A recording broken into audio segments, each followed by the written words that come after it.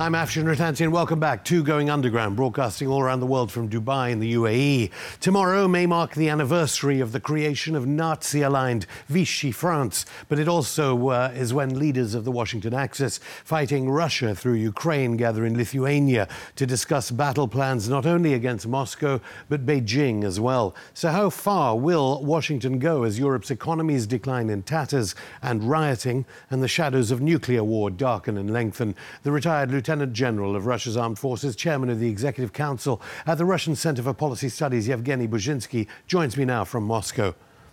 Thank you so much, Lieutenant General, for coming on. So, billions of dollars being poured into Zelensky's coffers. What do you expect from this summit in Vilnius tomorrow? Well, actually, I do not expect much, frankly, because I understand the expectations of Zelensky personally and Ukrainian leadership that something will happen in Vilnius as regards the invitation of Ukraine to the alliance, but I don't think that's feasible. First of all, because except some fiercely anti-Russian states like Baltic states, Poland, which would like to see Ukraine in NATO tomorrow, irrespective of the consequences. There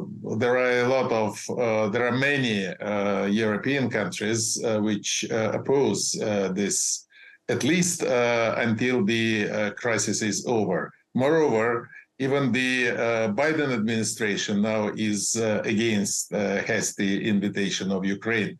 And moreover, I would say that if I'm sure that there are informal contacts between Russian government and US government, I think that the Russian side will have already delivered, if not will deliver, the very clear signal that if Ukraine is invited, the war will not be over, because that was one of the main goals of the Russian special operation, to prevent Ukrainian membership in the alliance. Of course, they could try, therefore, and say, look, Russia made a mistake. That's why NATO is going to allow them in. The boss of the CIA, Bill Burns, former ambassador to Moscow, he made this secret trip, apparently, to see Zelensky. You think Bill Burns might have been explaining to Zelensky why, obviously, Ukraine can't join NATO, because that would mean Article 5 would require Britain and who knows who else to attack Russia? Well, as for the visit of Bill Burns to Kyiv recently, I think that yes, I understand. I agree that one of the points on the agenda was the Ukrainian aspirations as for joining the alliance. I'm sure that Burns explained the current U.S. position and prospects of Ukraine in NATO. Moreover, I suspect that even in the United States, irrespective of all these claims that we will support Ukraine as long as it needed, they understand that the picture on the battlefield is not in favor of Ukraine. All these very widely advertised actions as counteroffensive or offensive. I don't understand why counteroffensive. They call it counteroffensive because Russia did not attack. Was not in offensive for the Ukrainians to launch counteroffensive. You think it's Russia that has the counteroffensive, in effect, since the 2014 coup? That's right. And moreover, I think that counteroffensive will be launched by Russian Federation. I don't know when, in a week, in a month, maybe in a couple of months. But for sure, this stage of conflict will finish with Russian counteroffensive. And I'm sure it will be successful. So I think that the Americans understand that sooner or later they've got to sit down at the table and find some solution, some diplomatic or peaceful solution to the conflict. And of course, I hope that Burns explained to Zelensky that his plan is kind of fantasy, it's kind of wishful thinking. These boundaries of 1991, Crimea back, everything back, reparations, contributions. So he wants to play a winner. It will never happen. Do you know Bill Burns? Yes, I know Bill Burns. I got acquainted with him when he was ambassador, U.S. ambassador in Moscow. Then during my various visits to Washington, I had meetings with Bill Burns when he was deputy head of the State Department. Yeah, do you think he's a sensible sort of person? Because what do you think of the fact that in Britain there are politicians talking about the need to go to all-out war with Russia rather than presumably using Ukraine as a proxy, and the fact that other states in Europe are talking about the need to start, I don't know, blowing up parts of Russia? Well, you see, I don't understand the in a whole, of course, the anti-Russian, Russophobic position of Great Britain is not is not a secret. It's been like this for decades, for even for centuries. So we have no illusions about the position of. Do you think Bill Burns understands that? Well, Bill Burns is a different story. We are talking now about Bill Burns or UK. I just wondered whether you thought, since you knew Bill Burns, current head of the CIA, whether he would recognize that some of the voices in Europe are not practical. Yes, of course. I am sure about that. I'm sure about that he recognizes that position of some countries is extremist. Moreover, there is now a lot of talk about, especially in UK, that don't be afraid of Russia, don't be afraid of nuclear weapons. It's not so dangerous. It's not so frightening. We can just fight a limited nuclear war in Ukraine or in Russia. It's so restless. It's so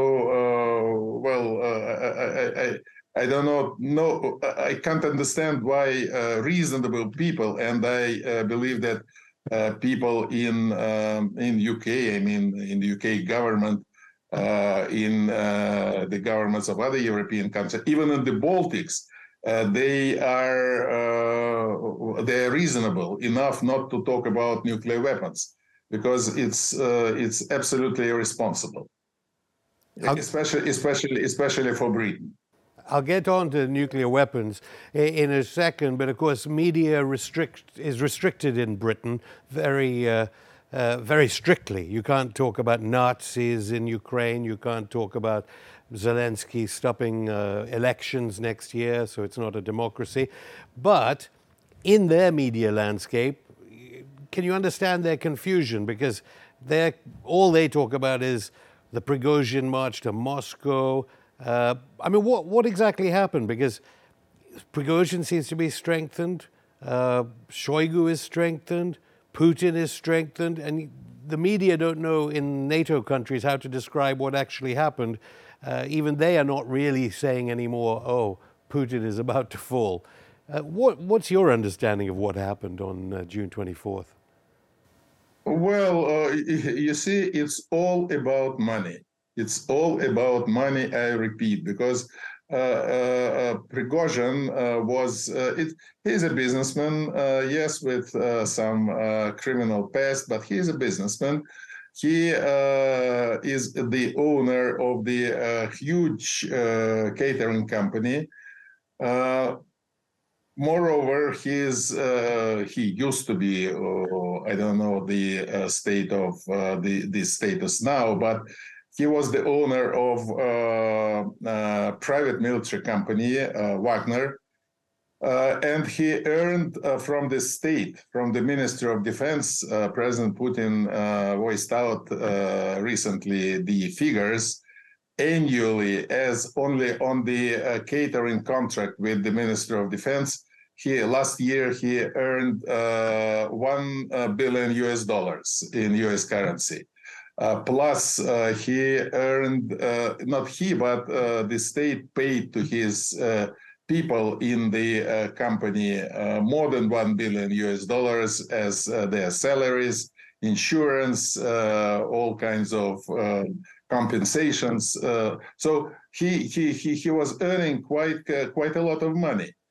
But when his, I would say, quarrel or misunderstandings with Minister Shoigu and Chief of General Staff Gerasimov started, it all finished that for this year, the Minister of Defense refused to prolong catering contract first. Second, the Minister of Defense decided that all volunteers, all private companies, and Wagner is not the only private military company which is acting in Ukraine. All these companies should sign a contract with the Ministry of Defense and actually put themselves under direct command of not of the owner of the company, but to the direct command of the Ministry of Defense. Prigozhin was the only leader of the owner of the private company who refused. After that, Shoigu said, in this case, you are out of the battlefield. You may act wherever you want, in Africa, in Asia, where you studied your activity, but not in Ukraine. In Ukraine, only combat units subordinate to the General Staff, to the Ministry of Defense, will continue special operation. After that, of course, Prigozhin went furious and actually did this restless and absolutely senseless action. Well, we're talking about the Wagner Group, but is the fact that Russia's Ministry of Defense allows privatization in the forces a problem, some sort of legacy of the neoliberal 90s? Do you think there has to be a rethink in the Russian Ministry of Defense of using private contractors? I know you've said that in NATO, they suffer because of using private contractors just in manufacture of ammunition to replace that destroyed by the Russian army. Well, you see, I have nothing against private companies. I remember it was in 2010 or 2009 when the conversations in the Ministry of Defense started about the private companies which used to be in the West, especially U.S. companies in Iraq, like Blackwater and others. But it was agreed that private companies are needed to act abroad where official Russian military involvement is not advisable for the political reasons. So then Wagner was organized. At first, it was in 2010 or 11, I don't remember exactly. And their area of responsibility, if I may put it like this, was mainly Africa. Advisors, trainers, instructors. So with very little support, I mean, from the viewpoint of material from the Minister of Defense, but the political coverage was provided. Lieutenant General Buzhinsky, I'll stop you there. More from the chairman of the Executive Council at the Russian Center for Policy Studies after this break.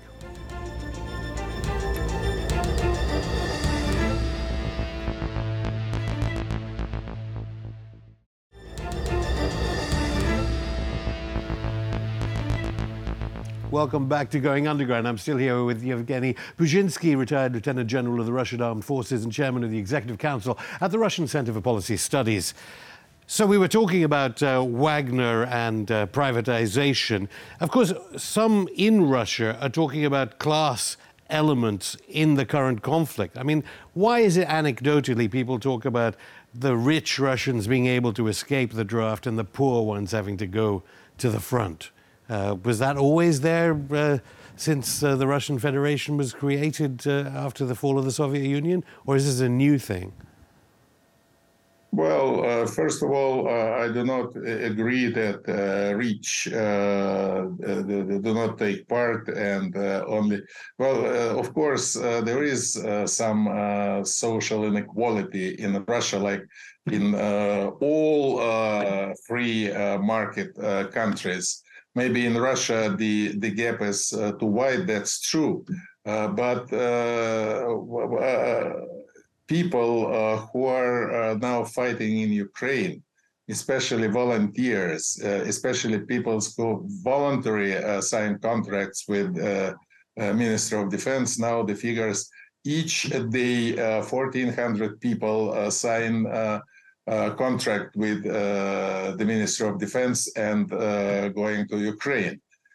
Since the 1st of January till yesterday, 185,000 people already signed contracts with the Minister of Defense. So that's the very good figure for forming reserve for the future counteroffensive, by the way. So I know a lot of people from the not rich, but from the families with very handsome income who voluntarily went to Ukraine and fighting for the goals of the... I guess we'll have to wait for the statistics on that. One question that has often been asked, and of course NATO countries have lost wars in recent years in Iraq, Afghanistan, Libya, Syria, but they usually start off by aerially bombarding cities. Why has Russia not used its air force to bomb Ukraine?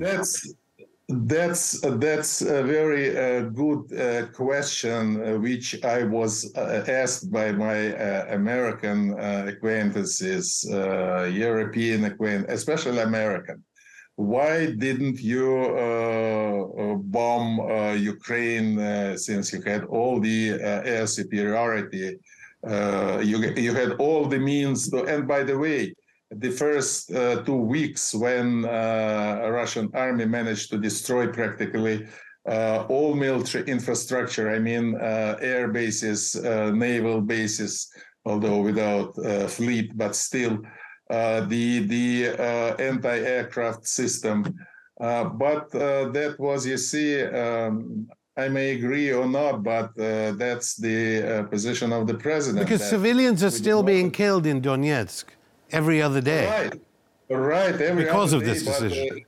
And frankly, I don't understand why we do not attack some elements, infrastructure elements, especially bridges, especially railway road depots, since they are considered to be civilian objects of infrastructure, and that's position of the president. We do not attack the civilian infrastructure on Ukraine. A lot of people do not understand this, but that's the position of the Russian president and the Russian government. Maybe it's because when NATO does it, and has done it in Iraq, Afghanistan, Libya, and Syria, they ended up losing the wars. Who knows? So is the plan to just wait for all this Western weaponry to queue up and slowly destroy every tank, every HIMAR, every whatever multi-million-dollar piece of equipment being given away to Zelensky comes up, and just destroy it all one by one? Well, the effect which was expected, especially by Zelensky, by Ukraine, that Western equipment will be the magic stick for total victory in Ukraine, turned out to be, mildly speaking, not true. Well, actually, since the 4th of June, according to the official information of the Ministry of Defense, Ukraine lost more than 20,000 people of personnel and about 1,000 pieces of armor, including tanks, ACVs, and all other armored vehicles.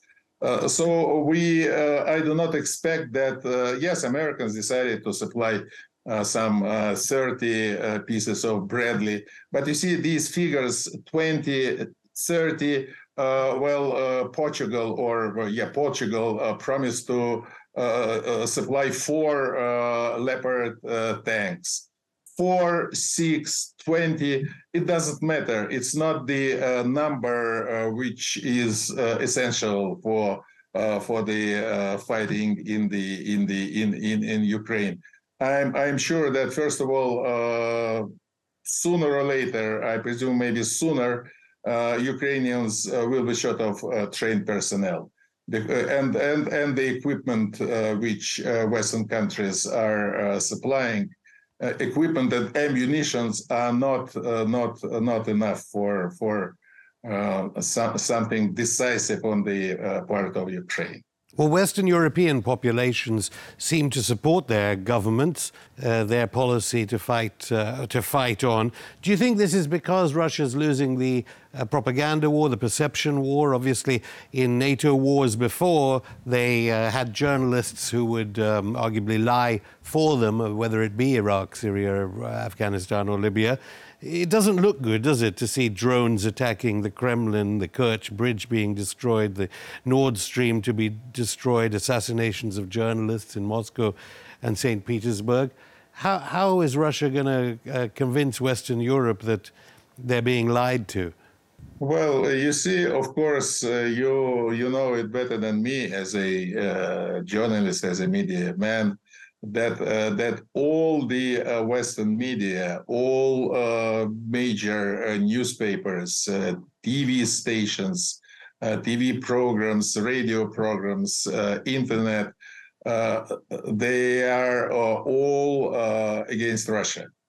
They are every minute, every hour, they are broadcasting I would say not true pictures what's going on in Ukraine. Well, in fairness, it's illegal not to be against Russia, arguably, in, say, Britain.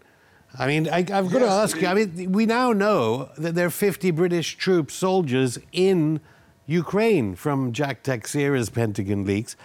Can Russia respond to Britain's deployment of British soldiers, presumably there to train people to kill Russians? You see, they're not British soldiers officially. They're just mercenaries, and they're not considered. Well, no, they're apparently British SAS or Special Forces, according to the leaks from the Pentagon that Jack Teixeira revealed and is going to jail for revealing. Well, you see, that's not the reason. That's my opinion. It's not sufficient reason to start war with UK. But we, let's say, we get rid of those people in Ukraine, and it's not maybe it's not very right not to publicly disclose the facts that how many British people were already killed or taken prison. I think it's there are a lot of political underpinning in all these actions. But we know that there are casualties among the British citizens, among U.S. citizens, other Europeans. But the figures are not made public by the Russian Minister of Defense. Well, there's been a lot of talk of nuclear weapons. People can watch our Karaganov interview on Rumble. But, and of course, Medvedev is talking about being quite probable there'll be nuclear war. Elon Musk, perhaps the richest man in the world, he's helped journalists because he's freed up Twitter to be uncensored. But if all the US and Western European weaponry is all going to just be destroyed in the next few months, You've said that Elon Musk's Starlink system has been arguably useful for Zelensky's neo-Nazi-linked troops in Ukraine. Yes, I understand that Starlink is being used for military purposes. That's an open secret. But the problem with Starlink that to destroy every single transmitting station, it's quite a task. And to use maybe drones may be used, but it's not a radical solution. The radical solution would be destruction of the space component of the Starlink, but that would entail that will be the very high stage of escalation in the confrontation with the United States. For the time being, I think that a Russian president is not ready for direct confrontation with the United States. He wants to avoid it. Lieutenant General Brzezinski, thank you.